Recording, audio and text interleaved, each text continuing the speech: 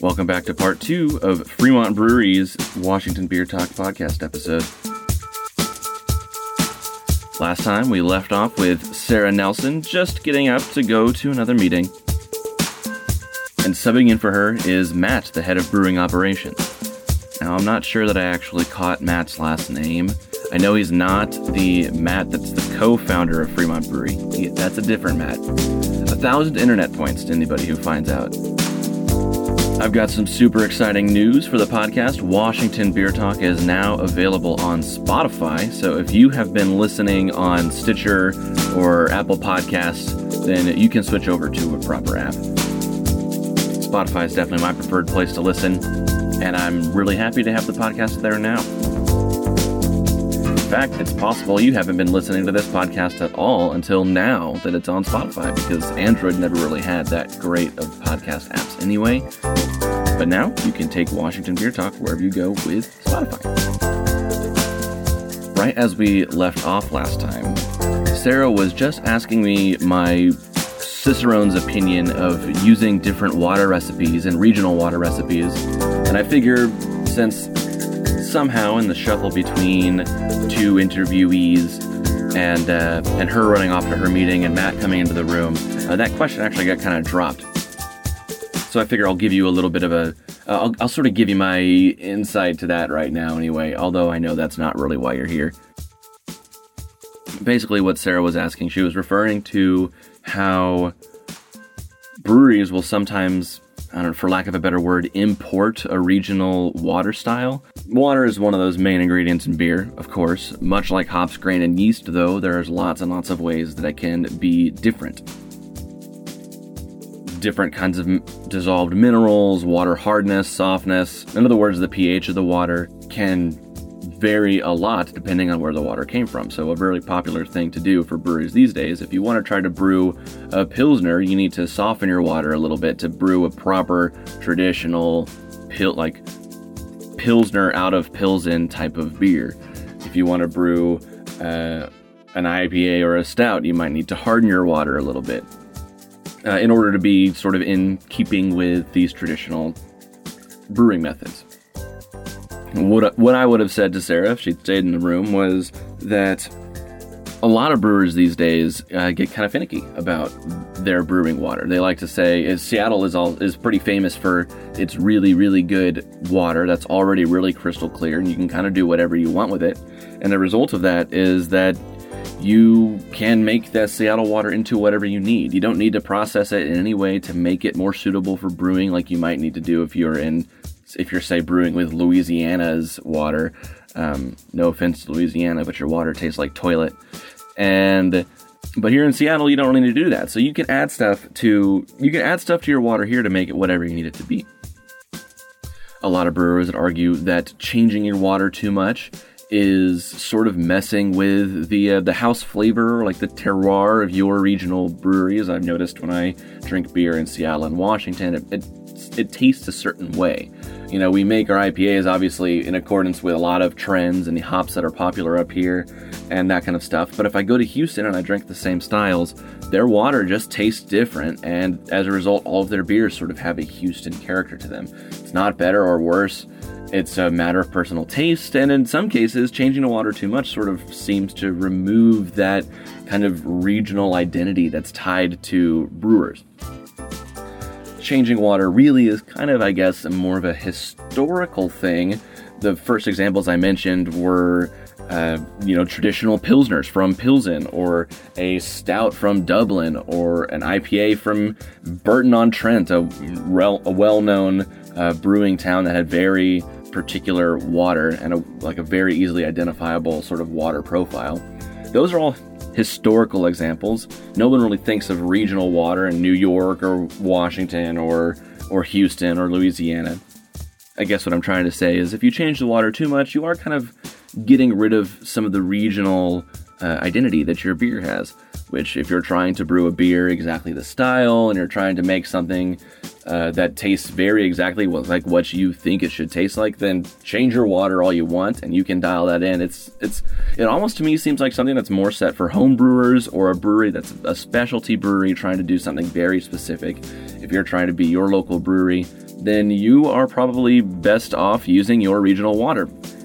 That said, all water, even Seattle water, needs some tweaking from time to time. There's not many brewers that I talk to who wouldn't say they would add a little bit of something or try to do, or maybe pre-boil a little bit to try to change the pH. There's lots of different processes and ways to do this. And in fact, there's a really good book written on the subject that came out recently a couple years ago called Water, A Comprehensive Guide for Brewers by John Palmer and Colin Kaminsky. And this book is just jam-packed with all of this elaborate chemistry for changing the pH of water, changing the dissolved minerals, buffer. Shit, I'm not a chemist. I've read the book and barely understand it. I've read the book and have a passing understanding, I suppose, of this. But if you really want to get into what you or your brewery should do for your water, then this is a book to read. It's just called Water. Anyway, that's kind of my opinion, but that's neither here nor there. Let's get back to the reason you actually came, which is Matt, the head of brewer operations, who pops in and tells us a little bit about breaking into the beer industry without having to really start your own brewery. He's been the head brewer here at Fremont Brewery since the beginning. And of course, at the end, I get him with the classic lightning round questions. I'm the cycling certified Cicerone, and this is Washington Beer Talk.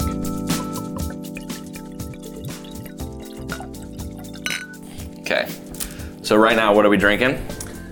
So we've got our coconut B-bomb, which is one of the variants we do on the B-bomb, the bourbon barrel-aged abominable. Mm-hmm. And this is the second year we've brewed this, and it's probably one of the more difficult beers that we make. Last year was definitely a lot of trial and error and kind of learning our way through it, for sure. One of the tricks I learned from a master Cicerone that I met, I think his name is Backer. Matt Backer, maybe? I forget. He's one of a few master Cicerones. So there's like 3 levels of Cicerone, certified, advanced, and master. There's also the certified beer taster. I'm the second level, or I'm the first of the 3, the first of the first, like, real 3. But this master Cicerone comes in and he says, if you really want to taste a beer, first you get your tasting hands on. And I don't know why he said do this, but it gets your brain into the mindset of tasting a beer. Then you put 2 on the bottom and 2 on the side. Uh-huh. And then there's a couple different types of sniffs. You do the long sniff, which gets you some stuff, get you some flavors. You start to detect some of that. Like, obviously you can smell the chocolate. I can't smell the coconut on this. As soon as I taste it, I can taste the coconut. And then he says, this is the weird one. That's a vapor trail. You bring it from the side. You sniff it real quick as it zooms by. Mm-hmm. Bring it from the other side. Sniff it real quick as it comes by. And then you bring it in from the front. And then psychologically, you should be able to, he said, you ask him why this works. He goes, well, sometimes you smell different things coming from the left. Sometimes you smell different things coming from the right. Makes no sense. I think it is, but I think it's kind of true. Because, like, you're kind of like, all right, what am I going to see? And it just gets you re-queued up to smell anew. Because smell blindness is the first thing that hits you when you're trying to sniff a beer. Yeah, that's one of the vapor trail. There are certain... Yeah. So in our sensory, so we're actually doing a lot of sensory training right now, putting together a full-on sensory team at the brewery, which has been awesome, which is something we've been talking about doing for a long time, but we're doing all this sensory training right now. And the vapor trail is definitely something, it's a real thing, that we do, and there are certain off flavors that you can smell better when you're doing the vapor trail, as opposed, some are better. Vapor trail. Yeah, some are better for the long sniff, some are better with a short sniff, some are better, you get more on a retronasal, so it kind of it runs the gamut. It's pretty cool. This is Matt Lincoln, our Director of Brewing Operations, talking about something because he knows about it. I'm just thinking that if I kept doing this vapor trail, I might hit my face and spill. Which is, it's not a beer you want to spill. So no. I think I had it was one of these. It wasn't the coconut barrel, but it was a abominable of some kind. And I bought it back in like 2014 and opened it a few years later. And a friend of mine told me that I just opened a $100 bottle of beer. And I was like, well, first I was like, well, shoot, like that's kind of sucked. Yeah, and yeah, right. For you guys, like for these jabronis, my Dungeons and Dragons friends, like what's the point? But I'm actually not much of a beer collector. I don't really spend a lot of time thinking about about these fancy beers, but I bet you do. So what are some of your, I just want to get you rolling here, like what are some of the differences between a really fancy beer like this, like a barrel-aged, wax on top, and then sort of the everyday everyman's beer? Other than obviously this is like a barley wine or like a an imperial stout or whatever this real style is. These kind of beers are really high in alcohol. I mean, there's just so much more work involved in making a beer like this. It's more costly. It requires a lot more. A lot more raw ingredients. I mean, this is like a 14% beer. We actually do a double mash in the brew house. So we'll to fill the kettle, we'll do two mashes one after the other, and then there's a longer boiling time, so it ties up more brew house capacity, and just these also require a lot of time for aging. I mean, not only is it just raw materials and everything and the extra brewing time, extra brewing labor, but these beers will age here at the brewery for a year, 2 years sometimes for these barrels, because something that we started doing a few years ago that we thought gave a little more complexity for all the barrel-aged beers was, using a portion of old barrel of really aged barrels, like beer that had been in barrel for like 2 years, 18 months, whatever, and then blending that with beer that had been sitting in barrel for about 9 to 12 months. So some of the components in here have been sitting around the brewery for a couple of years, and and then as far as, there's that time commitment, there's the extra added cost. I mean, you've got Talk about the coconut. Yeah, and then for this one in particular, I mean, this one we used about a pound of coconut per gallon of finished beer. So it was, and last year, this, like I mentioned, there was a lot of trial and error on this one in particular, and even this year we thought we had a really good plan going forward, but we still had to make some changes and keep on turning the beer around essentially on top of the coconut, just a lot of work, a lot of effort, and then a lot of raw ingredients. A pound of coconut per gallon is like a lot. It's pretty ridiculous. Yeah. 3,000 pounds. Yeah, it's like over 3,000 pounds went into this beer. And for like dried coconut. For dried coconut. Yeah. Christ. I'm imagining like shaving a coconut in, but that's not a pound of that. That's a pound of dried coconut. That's crazy. For what winds up being a fairly not subtle flavor, but subdued flavor, I guess. Like it's in there, but it's not like I don't know. It's not pounding with it. I think there's definitely quite a bit of coconut. I think you should, if you had it next to the regular bee balm, it's kind of night and day. I guess that's probably true. To me, it smells like, because to me, I still get a lot of like Mounds Bar, like chocolate coconut character. But I really get it in the finish, like where it's just like a mouthful of coconut. Yeah, totally.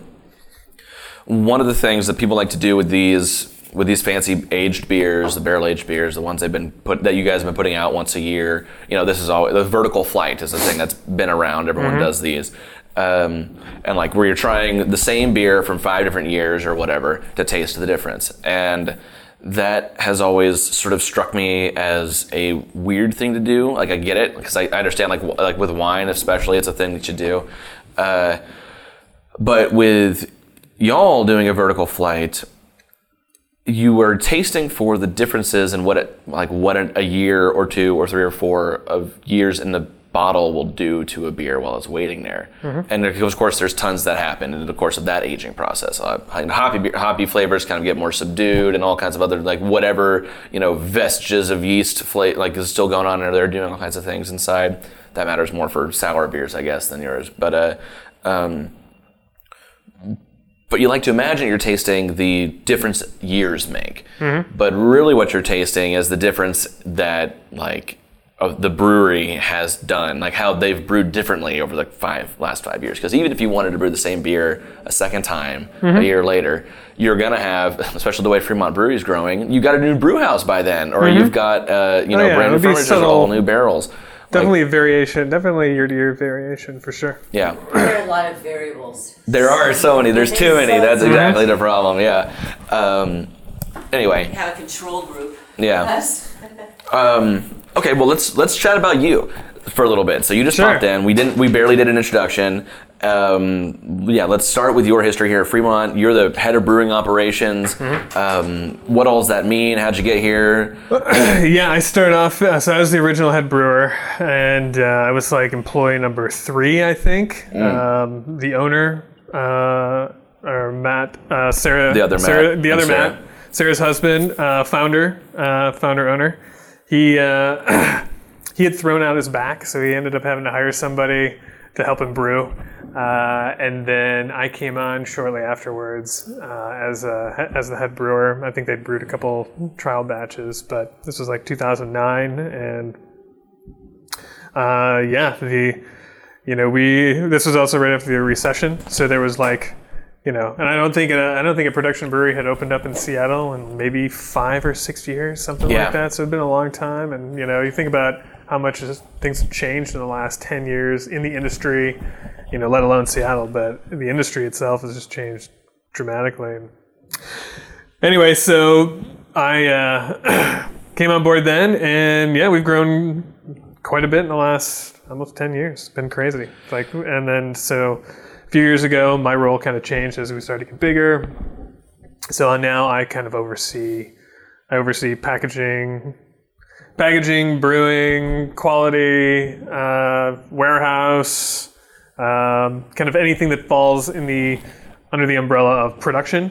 And then I also oversee facilities maintenance and everything. So, and I still do some little bullshit things here and there that I probably shouldn't be doing, but I've been doing for like 8 or 9 years. Right. In terms of but for brewing beer, so you started off as a head brewer, but now you're the facility guy. You don't brew much beer. You're not getting in there or doing anything like that. That's all for shift brewers now. Yeah, unfortunately, no. I haven't brewed in a few years. I mean, I stay involved. I'm always heavily involved in all of the commissioning of our new equipment. So I'm kind of like project guy too. Whenever we just put in a new canning line this year, so I oversaw that project. And I don't get my hands as dirty as I used to, which kind of sucks. But I do go down the floor sometimes, do a little bit of cellaring every now and again. There you go. And we are getting a pilot system that was coming in here this month. A little 3.5 barrel system that'll be over here. Yeah. Which is something that we've been talking about doing for years, just to really focus a lot of hard R&D on raw materials, raw ingredients, and developing recipes and everything. So that is something I really hope to start brewing on again. That's going to be really fun. Okay, so you guys have your big brew house here. What was it, 80 barrel? 80 barrel, yeah. And then you've got you're going to get your new pilot one. What's brewing at the old place then? So we've still got the 30 barrel system over there, which is frankly just too big. It's too big for a pilot system. I mean, we usually brew 15 barrel batches over there, and it feeds our tasting room, like one-off beers for our tasting room. So we do a lot of R&D over there. But those batches are just too large. It's to really do what we want to do, get crazy, and then just, focusing purely on single ingredients and how they're affecting beers and, trialing out new hops and stuff. In your new role here, do you manage anything that goes back on at the old place? Yeah? Yep. We definitely,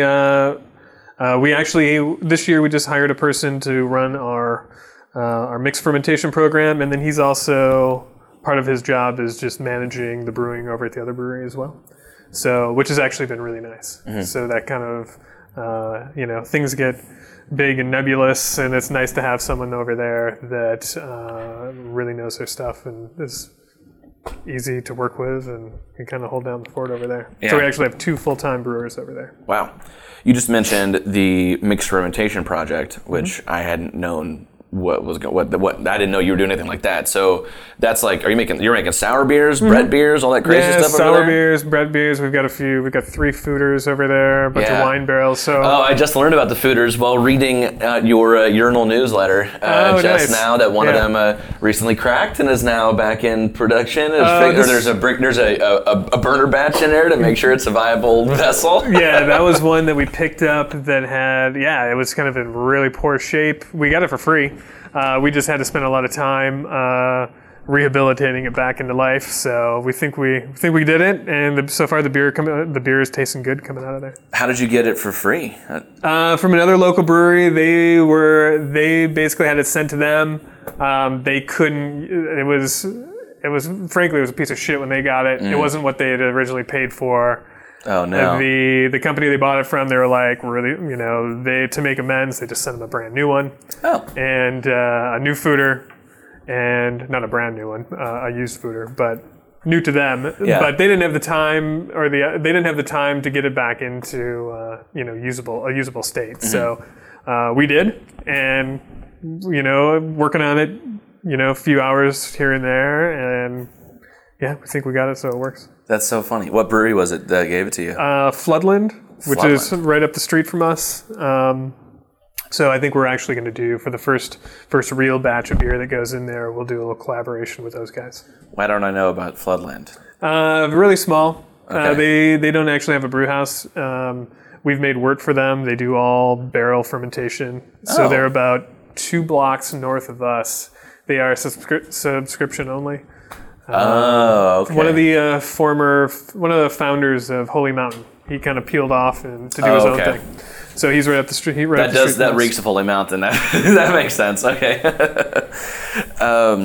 Okay. Cool. We got off on a tangent though. That's not why you're sitting here. You were talking about. So we're talking about your history and all the reason that. Okay. Here's the question I really wanted to ask. So you've been at Fremont since the beginning. You started off as our head brewer. Now you're their facility manager. You're doing all this crazy stuff. I am constantly watching these, I know whatever Facebook page I'm in or Instagram account I'm following, I'm always seeing comments from other brewers, shift brewers or cellarmen or whoever who is sort of working on they're trying to break into the brewing world because they love beer and they know so much. But then at the end of the day, there's not really that many jobs out there for facility managers or for even head brewers or even shift brewers or cellarmen if you're looking at it. As a person who got in early and has been just riding high, having a great time, I don't know, maybe what's a message you might give to some other brewers or some other people who want to start out in the brewing industry? That's a real tough question to put you right on the spot with. Yeah, well, I mean, I'll just... What I did, and I think which worked out pretty well, I mean, I really wanted to really seriously shift careers, so I went through the American Brewers Guild program, and this was after being really into home brewing for years, and my background is actually culinary arts, so went to culinary school and then got tired of working in kitchens and decided I wanted to really focus on brewing, and that worked out really well for me, and I think that means a lot when you're looking at looking to hire somebody too. If someone is really dedicated and really passionate about it and really serious and wants to become a brewing professional, getting some formal education in brewing to really understand the theory behind everything, that then you can go and apply all that knowledge that you've gained to brewing. I think is a great way to get into the industry. The nice thing about the American Brewers Guild, not that I'm here plugging American Brewers Guild, but one of the nice aspects of their program is they also have an apprenticeship aspect to it where, at the end of their program, you go and work in a brewery for 4 or 5 months, or 4 or 5 weeks, and so you can really get some hands-on feel for it. Because, I don't know, I think there's like cooking, I think there's a lot of, glamour associated with brewing, and at the end of the day, you're just cleaning shit half the time. 75% of the time. Glorified janitor. You're a glorified janitor, especially, and you're working in a beer factory. Let's not, it's not sugarcoat it. Yeah, it's not sugarcoat. It's a beer factory, Now, granted, we're making beer. We're not making shampoo or something, which would probably be soul sucking. Yeah. So you can really be proud of what you're doing, and you can really be passionate about it, which I think is which I think we see every day. Just people that people just want to be here and want to work here, but because they're making something that they can be really, really passionate about. But I think that's probably that I would say would be one of the better routes, just to get some kind of formal education. Because if someone has that on their resume, that kind of tells me that they're pretty serious. They really want to do this, because that's always something that we look for: people that want to be professionals in the industry and continue with their knowledge and get better at what they do, and really want to be a professional brewer. It's kind of funny, because a lot of the brewers that I know, they almost every brewery founder, they don't really start off with that educational background. They start off with the homebrewing background. Yeah, the brewery founders. Yeah. And then they hire people that have inevitably you have to, because because homebrewing and there are a lot of similarities, but there's a lot of differences too. Because brewing on a much scaled up version, it has its own set of challenges, that are infinitely greater than brewing on a homebrew scale. I would hazard to say that the only thing that owning a brewery, running a brewery, founding a brewery, brewing on any kind of scale, and homebrewing have in common is that the end result is beer. They're completely different.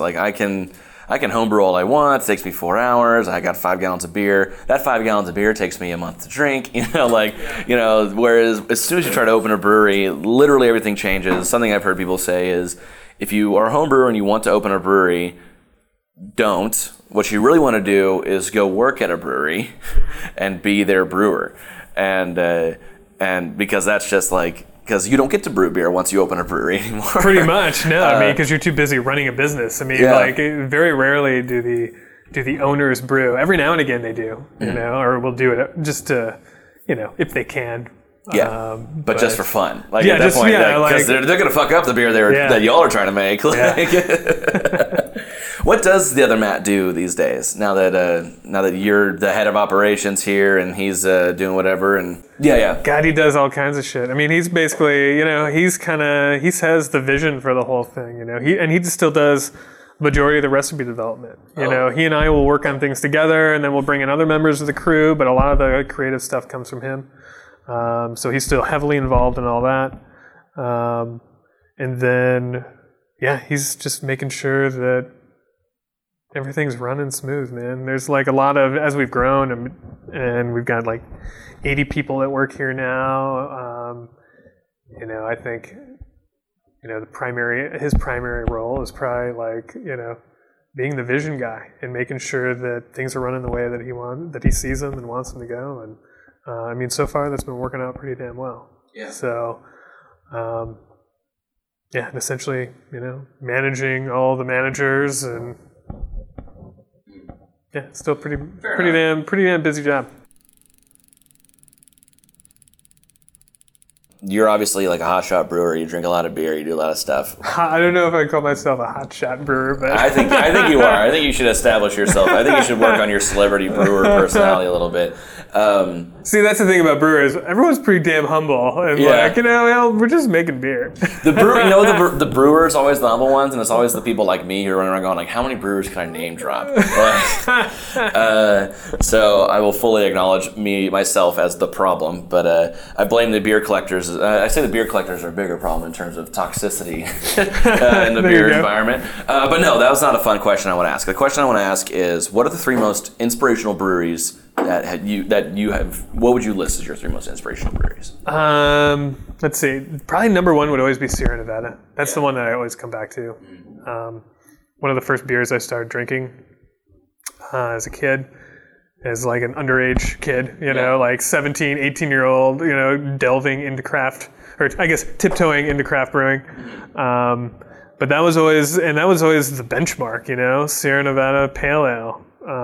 That beer, and it's still to this day, that beer is still a great beer. And it's not just the beer that they make there. I think part of it is their overall company culture and their whole mentality of, remaining independent and the quality that goes in everything that they do. That being, the quality aspect, and then their focus on sustainability and just being a really good kind of role model brewery. When I was a kid, same kind of story, drinking Sierra Nevada for the first, that was my first beer ever, because that's what my dad would drink. I had never had beer before. I wasn't much of a drinker. And I took a sip of Sierra Nevada, snuck a sip, and I did not like it. I hated it. I was like, this is horrible. Why does anyone drink beer? This is ridiculous. And what's so funny is now it's been many years, and I've drank a lot of beer, and I've definitely had beer that's way hoppier than Sierra Nevada Pale, and and way worse and way better, and I have still never given Sierra Nevada a second try. Really? Yeah. Oh man, see, I love their pale, man. I think it's great. I used to, if it's on draft and nothing else. I mean, I won't always get it if it's on draft or something, but if there's nothing else that I'm like, oh, that's always the go-to, that's always going to be a solid go-to. I'm going to go pick up a 6-pack on my way home. Yeah, you should, man. It's stupid that I haven't had any, I got and I remember drinking that for the first time, being like, oh man, that's so bitter and so hoppy, Yeah. It was coming from my, drinking, I don't know, Bud Light or something. Yeah, and, totally. Milwaukee's Best. The Beast. Oh my God. Okay, so let's see. So that's one. So another one would probably be Founders. Since I'm from Michigan, Founders was my, that was my local brewery. And back when they were doing like 2,000 barrels a year, and it was totally sleepy. No one knew them outside of Grand Rapids, basically. But we'd go down in their tasting room and drink all the time, and just some of the. Their Scotch Ale, they did the Dirty Bastard. It was, kind of blew our minds when we were, I don't know, 20, 21, something like that. And they became good friends too. So I know a lot of people that still work there, and it was always the place where my family would go and hang out. We'd hang out with other friends and families, hang out in their tasting room. So apart from all that, I still think they make really awesome beer too, and they're really, really good people. And that was just something that was really formative for me as far as, some of the first craft beer that I really got into drinking, and Founders was definitely way up there. And it blows my mind to think now that they're going to do 500,000 barrels this year or something ridiculous, which is totally crazy. And they still have some of the same people that have been working there when I was drinking there. I don't know. God, it was 15 years ago, something like that. It was really crazy. They put on a beer festival in Spain, which they invited us to, and it was the first international beer festival Fremont's done. And so myself and one of our events guys, David, the two of us went over there for this beer festival, and we're hanging out in Madrid with these guys that I've known for 15 plus years that are still working at Founders, still doing the same thing. Back from when it was 2,000 barrels, and now it's 300,000 barrels. And we were just kind of how the fuck did we get here? This is crazy. Oh man, I love that story. That's some good stuff. Yeah, it was awesome. It was really cool. And then probably the third one, probably Cantillon. That'd be... Cantillon? Yeah. That's just because they are, just a legendary brewery. Some of the first sour beers I ever really got into was Cantillon. And that was definitely a real pilgrimage going to the brewery there. And just the amount of tradition and history that goes into that place, and just the nobody makes beer quite like that. So I've got a couple of questions that are going to feed off of that one question there. A lot of people say Sierra Nevada. Okay, so let's see. You mentioned Sierra Nevada and Cantillon, and those are two common answers. Mm-hmm. I think I ask that question to a lot of brewers, and I get a similar answer. Let's see. Cantillon, I have barely any experience with, so I got what you mentioned, this pilgrimage over to Belgium to get Cantillon. I can put this shit on my list. I got to go do that. That is kind of funny. Do you think that any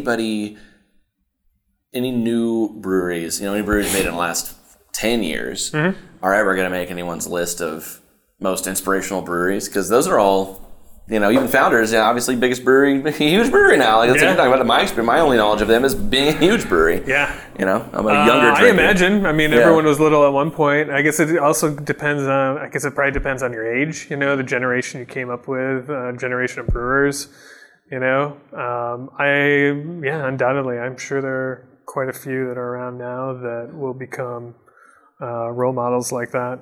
Another one I think is another huge brewery is New Belgium, and I think now, granted, they kind of fall in that same arena, but for them, I admire them. Their company and corporate culture is pretty outstanding, and I don't know how they really do it, to be honest. Like everyone I've ever met from that place is so great.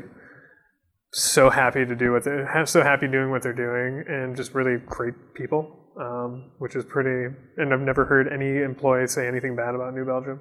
Yeah, which is pretty amazing. So, but I guess there's got to be some breweries around now. Yeah, for sure. There is one more question I got to ask. I know you're coming down to the wire, so let's figure this out in the last 30 seconds. Sure. So, of those 3 breweries you mentioned, Sierra Nevada, Founders, and Cantillon, which one did you marry? Which one did you kill? Which one did you bang? Probably marry Sierra. Why? I don't know. It's not 100%, more of a gut feeling. They're your oldest love. Yeah, probably. Probably bang Cantillon and maybe kill Founders. Okay, sorry, Founders. I don't know. It's hard to say. I don't know. That's a tough one. That's a tough one. I love putting people on the spot with that one because I'm going to kill one of your most inspirational breweries. All right. My final question is: what are we going to? Did we finish this B-bomb? What are we going to do with that? Yeah, if you want to drink some more of it, go for it, man. I think I might. Right on. Well, Matt, thank you so much. Yeah, you're welcome, man. Yeah, you're welcome. I will see you around. Right on. Let's go grab a beer. Yeah. Thank you so much, Matt. It was a real pleasure getting to hang around with you and drink some of those amazing Fremont beers. I'll be back before I know it. That was part 2 of Fremont Brewery. If you want to hear Sarah Nelson's interview, go back to part 1. This was Fremont Brewery. If you wanted their beer, you can find their tap room right off of the Burt Gilman. Guests today were Sarah Nelson and Matt something. I said earlier, 1,000 internet points to whoever can find me. That guy's last name. This week's podcast was recorded and edited by me, the Cycling Certified Cicerone, and music by Lee Roosevelt.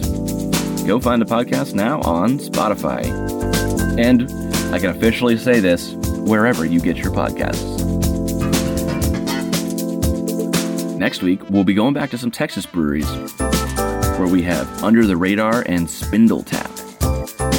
Under the Radar is a small Texas brewery with a big beer garden and lots of dogs. And Spindle Tap is an up-and-coming brewery with a bit of a cult following in Houston. Known for being one of the first breweries to brew a proper hazy IPA. And with them, we really get into it. You can also go to cyclingcicerone.com for full blog posts and photos.